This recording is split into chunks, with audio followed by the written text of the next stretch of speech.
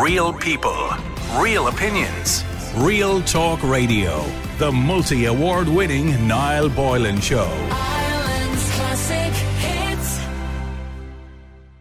Dr. Caoimhe Hartley founded the Menopause Health in 2021. Menopause Health helps women access the best advice and individualist care from the time of perimenopause. And the aim, of course, is to deliver excellence in menopause care by specialists, accredited experts, and consultations can be in person or remotely, so patients from across Ireland can be seen. And Dr. Hartley became accredited by both the North American Menopause Society and the British Menopause Society.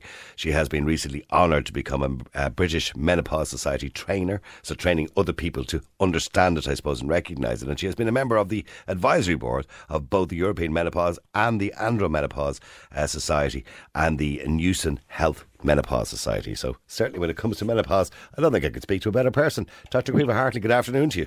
Hi there, how are you doing? And see, this is the problem. And I remember we talked about a year ago, it could be 2 years ago now, Caoimhe, but we talked about the fact that women think they may have menopause, or they may have some of the symptoms, or they don't understand it, because there's a myriad of symptoms. I could probably spend a half an hour just listing the symptoms, right? Because it'd be different for everybody. They go to their doctor, and the doctor goes, let me just check your temperature. They'll check your chest. You have a pain in your back? Yeah, check your chest. Yeah. Oh, yeah, that's grand. Yeah, how old are you again? 47, yeah. Yeah, so take some Sulfadine, sure, you'll be grand. They never mention menopause, and sometimes women are a bit reluctant to admit it, or maybe they might be in denial or something like that, and it just doesn't get looked at. It's definitely challenging, and you're right. I think one of the problems is that it's kind of head to toe, and the fact that it's so individual. So you could get one woman who has these really classic, I have my hot flushes and night sweats and my periods have stopped, and it's really kind of textbook, and that's really straightforward. But for other women, and probably for the majority of women, they get a load of symptoms that even they don't realise are hormonal. And in the short space of time that GPs are, allowed or have during the day to talk to patients, it can be often really complicated to help someone join all the dots and see through something that's quite complex. But and it is highly individual. I have women who, for them, it's a lot of mental health problems or mood or irritability or anxiety, that kind of thing. And for other women, it's very physical. It's the hot flushes, it's the joint aches and pains. We even see, we see vaginal changes that can happen even for women when they're still perimenopausal and still having periods. So it's challenging, it's difficult, yeah. With the exception of the women that can go into it early for other medical reasons, the majority of women, I suppose, would experience menopause somewhere between 43 and 55. Would that be fair to say? Or they would certainly start perimenopause in around that age, or can. It can be a bit later for some, it can be a bit earlier for others. There is no set age, is there? No, again, that's where the individuality comes in. But we do have statistics on this. So when you say menopause, all we really mean is that you've had your last menstrual period. And really what that's telling us is that your own ovarian function has stopped. So you're no longer ovulating, you're no longer producing significant amounts of a hormone called estradiol, or estrogen, which is a really important hormone for our health, our bones, our well-being, our mood, and all these other things. Perimenopause is a little bit different. You're still producing these hormones, but in a much more erratic, volatile pattern, and your periods are often really irregular. And a lot of women describe more like PMS-type symptoms when they're going through perimenopause. So if you look at the statistics, then average age of menopause to have your final period is somewhere around 50, 51 in Ireland. And a lot of women experience that early hormonal change from roughly the age of about 45 onwards. About 5% of women will have their periods stop under the age of 45. That's called early menopause. And about 1% actually have premature menopause, where they stop ovulating, their ovarian function sort of grinds to a halt under the age of 40. And the effect that can have on a woman when those hormones stop being produced, estrogen, of course, you mentioned there a few minutes ago, that can have varying effects, because I don't think we really have an understanding of how important these hormones are to us. And to all of us, by the way. You've estrogen, progesterone, you've testosterone, which primarily is in men, although women do have some testosterone as well. They can have varying degrees and cause varying degrees of problem, including depression. And a lot of women will talk about this kind of involuntary crying. In other words, crying suddenly for no reason, upset for no reason, worrying about things. That's all hormone related, I imagine. Yes, you have estrogen receptors from your head to your toe. And actually, if you look at your brain in particular, like you've mentioned, there's the mood changes that can happen, even cognitive function. So how your verbal fluency, your ability to recall words and names, your ability to process new information and short-term memory, they're often things that are sort of knocked off kilter when we go through menopause. Now, they're temporary.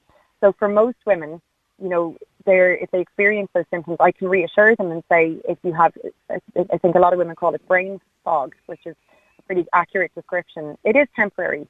The problem is I can't put a timeline on it. So for some women, and what's the average? Yeah, I was going to say, what's the average timeline then for that kind of brain fog, or that where people just can't remember stuff? We don't actually have great data on that, but we know for hot flushes and night sweats, the average length is about 5 to 7 years. So cognitive changes are probably in that, or somewhere in that ballpark, which is, I mean, it's reassuring to know that it will ultimately probably get better with time. It's not great if you're being told, look, I know you're trying to function and work, but this might go on for years. That's the problem. And it is a very real thing. Like, there's really good research that's been done in the States looking at PET scans of our brains as we go through hormonal change. And you can demonstrate, you can actually see changes in our brain happening because of changes in estradiol levels. So it's not in your head, even though it is in your brain, if you like. Yeah. The other thing that, of course, and what was considered a dirty word many years ago, HRT. HRT, of course, there was a study out many, many years ago which has since been debunked. It was a bad study, but indeed it caused a huge amount of problems. I can almost see all the headlines all over the red tops at the time. You know, HRT causes cancer, HRT causes cancer. It doesn't cause cancer. We know that now. There is a very slight increased risk, but it depends on the category that you're in as well. So unlikely, you know, for women aged around that age. So HRT now is very safe, and it's a lifesaver, I imagine, for women. Absolutely. And so it's important to get, you know, things kind of right about HRT, because there has been so much misinformation historically. So that study, the Women's Health Initiative, that was done back in the 90s. And in 1993, estrogen in its tablet form in the States was the most commonly prescribed medication at the time. And if you go forward then 10 years to when the study results were published, like, the HRT prescribing rates over the next few years just absolutely plummeted. And we know that replacing someone's estrogen can carry really big health benefits. It's really good for bone density. It can be really good for cardiovascular risk and lowering someone's long-term risk of heart disease. So it has these health benefits, not to mention symptomatically helping women feel well again, feel like themselves again, getting their life back. So it's an important medication to get right. But there is a small increased risk of breast cancer. However, I think this is complicated because when we say HRT, there's loads of different types of HRT. Some women can take estrogen on its own if they've had a hysterectomy, if they don't have a womb. That actually doesn't carry an increased risk of breast cancer as far as we're aware. Women who still have their womb, they have to take two hormones, estrogen and progestogen. And there is a small increased risk of breast cancer, but when you compare it to lots of other things, like, for example, average alcohol consumption or how active you might be on a day-to-day basis and lots of other lifestyle changes, it's in that ballpark. It's in a sort of acceptable range that is offset by a lot of health benefits. So in other words, if you weren't taking it and getting the health benefits of it, you could possibly be at a higher risk to something else, including heart disease and many other things. Well, actually, that's what the Women's Health Initiative, when they went back 20 years later and looked at those results, when you look at all causes of death, when you add in absolutely everything, women who had taken HRT actually lived longer. They had less mortality if they took hormone therapy, and that's because of these health benefits. So although there was some small increased risk in breast cancer, and it's important to say that that risk is related to how long you are on HRT. So women who take it for a year, they actually have no increased risk, and women who take it for 20 years have more. Some women choose to take it for life, and that's absolutely fine if you're getting benefit from it, and it's really, really individual. So the risk is small. It's about 3 to 5 extra breast cancers diagnosed out of 1,000 women taking HRT for 5 years. Just before I come to it, because I have loads of questions here, people texting in questions, and I always do every time you're on, Caoimhe. But just getting to the final, in relation to the HRT, I mean, you mentioned estrogen, you've testosterone and you've progesterone. A lot of women, of course, would be using the coil. That would automatically, I assume, replace the progesterone, or does it replace progesterone? Yeah, so you're using the progestogen part of your HRT to protect the lining of your womb, because if you take estrogen on its own, you get all these other wonderful benefits, but it can actually encourage thickening of the lining of your womb. That leads to bleeding, but it can also lead to womb cancer long term. So we give you a progestogen to prevent that from happening. Some people can take that as part of their patch, some people take it as a medication by mouth, and other people use something like the Mirena coil. There's one particular coil that can be used for womb protection, and you get 5 years of that if you have a coil in. Okay, so the estrogen, that comes in different forms, tablet forms, and also a gel that can be rubbed onto the skin. I've seen that as well. Is that the only forms that it comes in? I assume it is, yeah. And is one better than the other? They're different, and estrogen tablets, although they're very safe, they do carry a very small increased risk of blood clotting and stroke, similar to what we would see with something like the pill. And as women get older, our background or baseline risk of developing a clot out of the blue goes up, or some women might carry increased risk because they smoke or they have family history or something like that. So for those women, and really in general, we prefer to use what are called transdermal products. So these are estrogens that they're applied through your skin. So that's your patch, there's a gel, there's a spray, and it really comes down to user preference. One is not necessarily better than another, but certainly through your skin if possible, is the best approach when it comes to estrogen. A little bit more inconvenient, I suppose, but in saying that, it probably you get better used for to it. You know, you apply your moisturizer, you apply your gel, and the patch is changed twice a week. It's waterproof. These things they're very user-friendly, yeah. Okay. Testosterone, of course, the other hormone. Do women need to start taking testosterone? Because I'm going to see a lot of messages there coming in about libido. Testosterone plays a huge role in libido for women. That's another symptom, of course, of menopause, which can be reduced libido. Are we still avoiding giving women testosterone, or have we got better at that? I hope we've got better at it. Yeah, testosterone is really controversial. There's a lot of anecdotal evidence, and people will talk about using testosterone for cognitive function and energy and that kind of thing. And that may be true. It is anecdote, though. We don't have a huge amount of data to back up that recommendation, but that may come down the line, because we do know that it has a role to play in those biological things. But at the moment, we have really good evidence that it can be helpful for low libido in particular. It is really important, I think, to mention that with low libido, there's loads of other things at play, though. Your relationship, your mood, your sleep patterns, and also vaginal symptoms. If you have really painful sex, well, then your libido is going to be low. So no amount of testosterone will make sex more comfortable. So it's important that all of those things are dealt with. Of course, and no amount of testosterone is going to fix your relationship either. So that's true. So it's worth looking at it sort of holistically and taking everything into account. Okay, but you can, the days of avoiding that, because women just say, oh, I don't want testosterone, I'll end up growing a beard and getting a deep voice. Nope. Those things are gone now, are they? Testosterone should be a discussion with every postmenopausal woman, absolutely, because some will really benefit, and it's really hard to figure that out. So it deserves a conversation, I think, with every postmenopausal woman. Okay, let me look at some of the questions. I'm a 50-year-old female, had breast cancer in situ at age 37, in midst of my menopause now, taking nothing for it. I walk each day, waiting on menopause specialist appointment. Can I ask, what does Dr. Caoimhe advise HRT for women with my history? I see not much conflicting info. I haven't slept properly in 3 years, constant trips to the bathroom at night, brain fog, feel overwhelmed, which was never how I felt, etc. No real hot flushes, but thankfully. So, okay, she's had breast cancer, and she's now 50 years of age. She had the breast cancer at 37. Is there any conflict in relation to taking HRT? And she talks about having to go to the bathroom, and obviously, I don't know, is incontinence a part of menopause? Yeah, it is actually, because the little tube that goes from your bladder to the outside your urethra is covered in estrogen receptors. Its embryonic origin would be the same as your vaginal tissue, so it goes through similar changes to vaginal tissue when we lose estrogen. So what, is it like a constant feel or need to go to the toilet all the time? Yeah, like urge incontinence, feeling like when your bladder is full that you can't hang on to it, but even just that feeling of frequency, I need to go all of the time. Yeah. And being up at night, it can be really disruptive to sleep. Like that poor patient whose email you just read out, can you imagine not having slept properly in 3 years and feeling like she feels? So that's complicated, and that's a really individual discussion. There's no kind of one umbrella, black or white, yes or no, when it comes to patients who've had breast cancer. It is we know in women who've had estrogen receptor positive breast cancer that certainly hormone therapy is contraindicated. Now, I'm saying that you can counsel every woman on risk and talk through the benefits and risks with every single woman who's in front of you. It's never a clear cut, unfortunately. And we also have really, really good non-hormonal options, so medications that don't contain hormones that can be really good for sleep and night sweats and mood and other things, or vaginal estrogen, or really good vaginal moisturizers that can also help women who are getting vaginal symptoms but might be reluctant or not want to go down the route of taking hormones for whatever reason.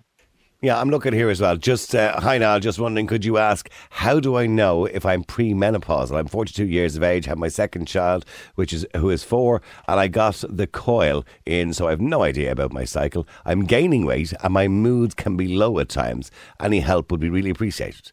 That's really difficult, isn't it? Because you can't have, we often use someone's periods and how regular they are and have they changed as a good guide as to whether or not their hormones are fluctuating in the background. And the majority of women who have a Mirena coil will stop having periods, and so you don't have that lovely sort of guide to let you know what's going on. So we really go by symptoms, and that's where taking a proper history and having the time to talk through that really comes in. Bloods can be, like doing blood work can be helpful to rule out other things like thyroid, changes in your thyroid hormone or anemia or other things that might contribute. Looking at hormone levels, because they fluctuate so much, is just useless. It doesn't really help, unfortunately.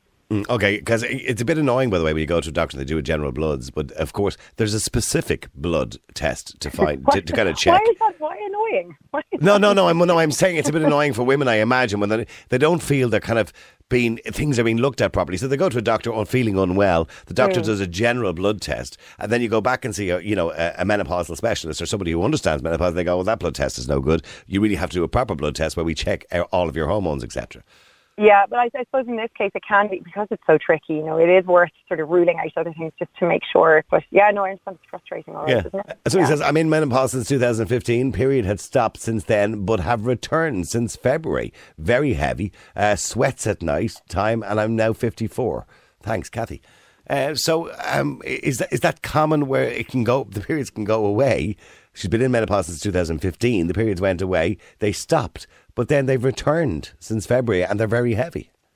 So obviously hard to give sort of specific medical advice to a particular patient in this sort of forum, but in general, no, that's not typical. And we would always investigate bleeding that happens after a long time with no bleeding. So if you've gone a full year with no menstruation, with no period, and then you have vaginal bleeding, that always warrants at least a bit of investigation just to make sure that nothing else has happened, that there's nothing that we're missing. Okay. So that's probably worth a trip to your doctor.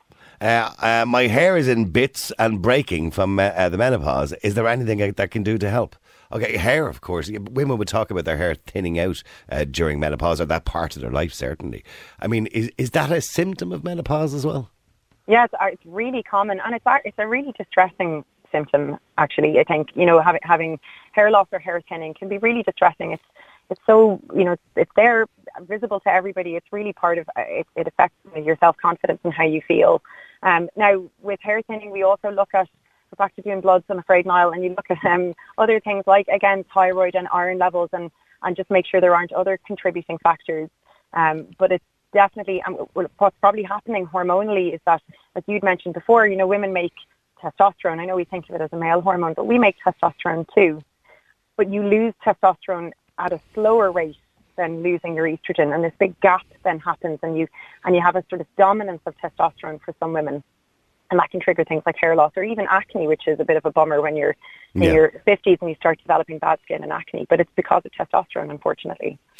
Okay, somebody says, hi, I'm at my wit's end with my husband. I'm fit. She's at her wit's end with her husband or the menopause. But anyway, I'm 51 and going through the menopause and recently started HRT. The problem is my husband is absolutely unsupportive, hasn't even asked how I'm doing. He's like our fathers, our grandfathers' generation with the leave her at it attitude. It's really getting me down. I'm struggling to deal with it on my own, and I've given him links and information to read, but to no avail. I'm so tired of trying to cope with everyday life and feel like he's just thrown me aside because he's not getting any, so to speak. Yeah, well, I think we know that she's talking about there. But that's so common, by the way. It's really important that men, because we have wives, we have mothers as well, by the way, but it's really important that we understand menopause. Are men getting better at that? You tell me. I think so. And I've noticed, I think, a lot of patients that we would have come into the clinic, some bring their partners with them, or some will mention, I'm lucky and my husband really understands what's going on, and he's interested to hear the information that I'm bringing home. And so hopefully there's a trickle-down effect that it kind of reaches the men who, like you said, brothers and sons and partners and all that kind of thing that are in our lives, and work colleagues and etc. Because it's most of this is support. Women need to be given the right information so that they can make informed decisions, and they need support from each other, but from other people in their lives too, from the men in their lives. They need to be supported properly. It can be really tough. Thankfully, some women have a breeze through menopause. There's a small percentage who have no symptoms at all. Not to terrify people. There are definitely women who don't have difficult menopause transitions, but for those who do, support is really key. Okay, I have 2 voice notes here. I'm going to play these as well. Have a quick listen to these. Hi Niall, I was just wondering what type of vitamins should I be taking as I'm going through menopause? I'm probably halfway or almost at the end. Hot flashes are annoying, but I get through them. Otherwise, I'm doing grand, but the vitamin part of it would be my knowing what to take. Thank you. Okay, so that's a good question. Okay, so, if you're feeling run down, you're feeling tired, that's all part of menopause as well, feeling a bit cranky and a bit low. Vitamins can help, I suppose, as you mentioned, the holistic approach. So what vitamins should women probably take? Yeah, I agree. Starting with the basics and making sure someone has good sleep hygiene and sleep habits so that they're having good quality sleep, that their nutrition is good, that their diet is good, all of the things that we can control in our environment, they're important and they do help. I mean, they won't, get rid of your hot flushes for you, but they can certainly help mood and your long-term health. And then in terms of vitamins or supplements, the only thing we generally recommend is that you have adequate dietary calcium. So it's about 1,000 milligrams of calcium a day is what you're going to need in your diet. And a lot of people, particularly in Ireland, we need supplementary vitamin D, and that's usually just an over-the-counter supplement that you can buy. Okay, so calcium, I'm assuming that's for bone density and things like that. Exactly, yeah. Okay. All right, there's another WhatsApp message here, voice message. Let me have a listen Hi to this. Niall, how are you? I'm just interested in asking a question about the introduction of testosterone in conjunction with a woman's HRT regime. Could Dr. Kira actually tell us what are the risks of using it, the benefits? How do you know when you need it? And how much should you take? I've been reading lots on it, and they say 1 pea-sized amount of the gel every day is what's recommended. But I would imagine, like everything, that it can't be a one-size-fits-all. So if she could just discuss that topic a little bit more, I would love to hear about it. Thank you so much. Okay. Okay, Dr. Kira. Sorry, Caoimhe. Close enough, to be fair. Okay, so, I mean, testosterone, it is a big question. People, and I mentioned the testosterone earlier on. I mean, do doctors or generally recommend it? And she talked about a pea-size amount, or is it one size fits all? I don't know what she's referring to, which says a pea-size amount, but you might know better. I do, yeah. So there's different formulations of testosterone, but one that we commonly use comes in little sachets. They're almost like little tomato ketchup sachets. And you basically, that little sachet is going to last you about 10 days. So you're doling out about a pea-sized per day, and that's applied to your inner thigh, usually. Men would use a sachet a day. We have about 1/10 of the testosterone level of men, so we use 1/10 of a sachet per day. And in terms of monitoring it, we usually do blood tests. So you will have a testosterone level generally measured after about 4 to 6 weeks after starting your testosterone prescription. And that gives us a sense of whether you're being over-treated. So some women on that particular dose will end up with a testosterone level that's way outside of what we would think is a normal range for women. And that puts you at risk of certain side effects. So things like hair loss, actually, acne, change in your voice, enlargement of the clitoris, these kind of side effects can happen. But we don't really see them happen if you're still in a normal female range. So that's why the blood tests are really important. Okay, so she doesn't go over the pea-size amount, but she needs to talk to her own doctor, obviously, about it. And needs to monitor it with a blood test after about a month to 6 weeks, and then every 6 months after that if your blood test Okay, is good. so the key here is what you don't recommend is going online and buying the stuff yourself and self-diagnosing and taking a pea-size amount and not monitoring it.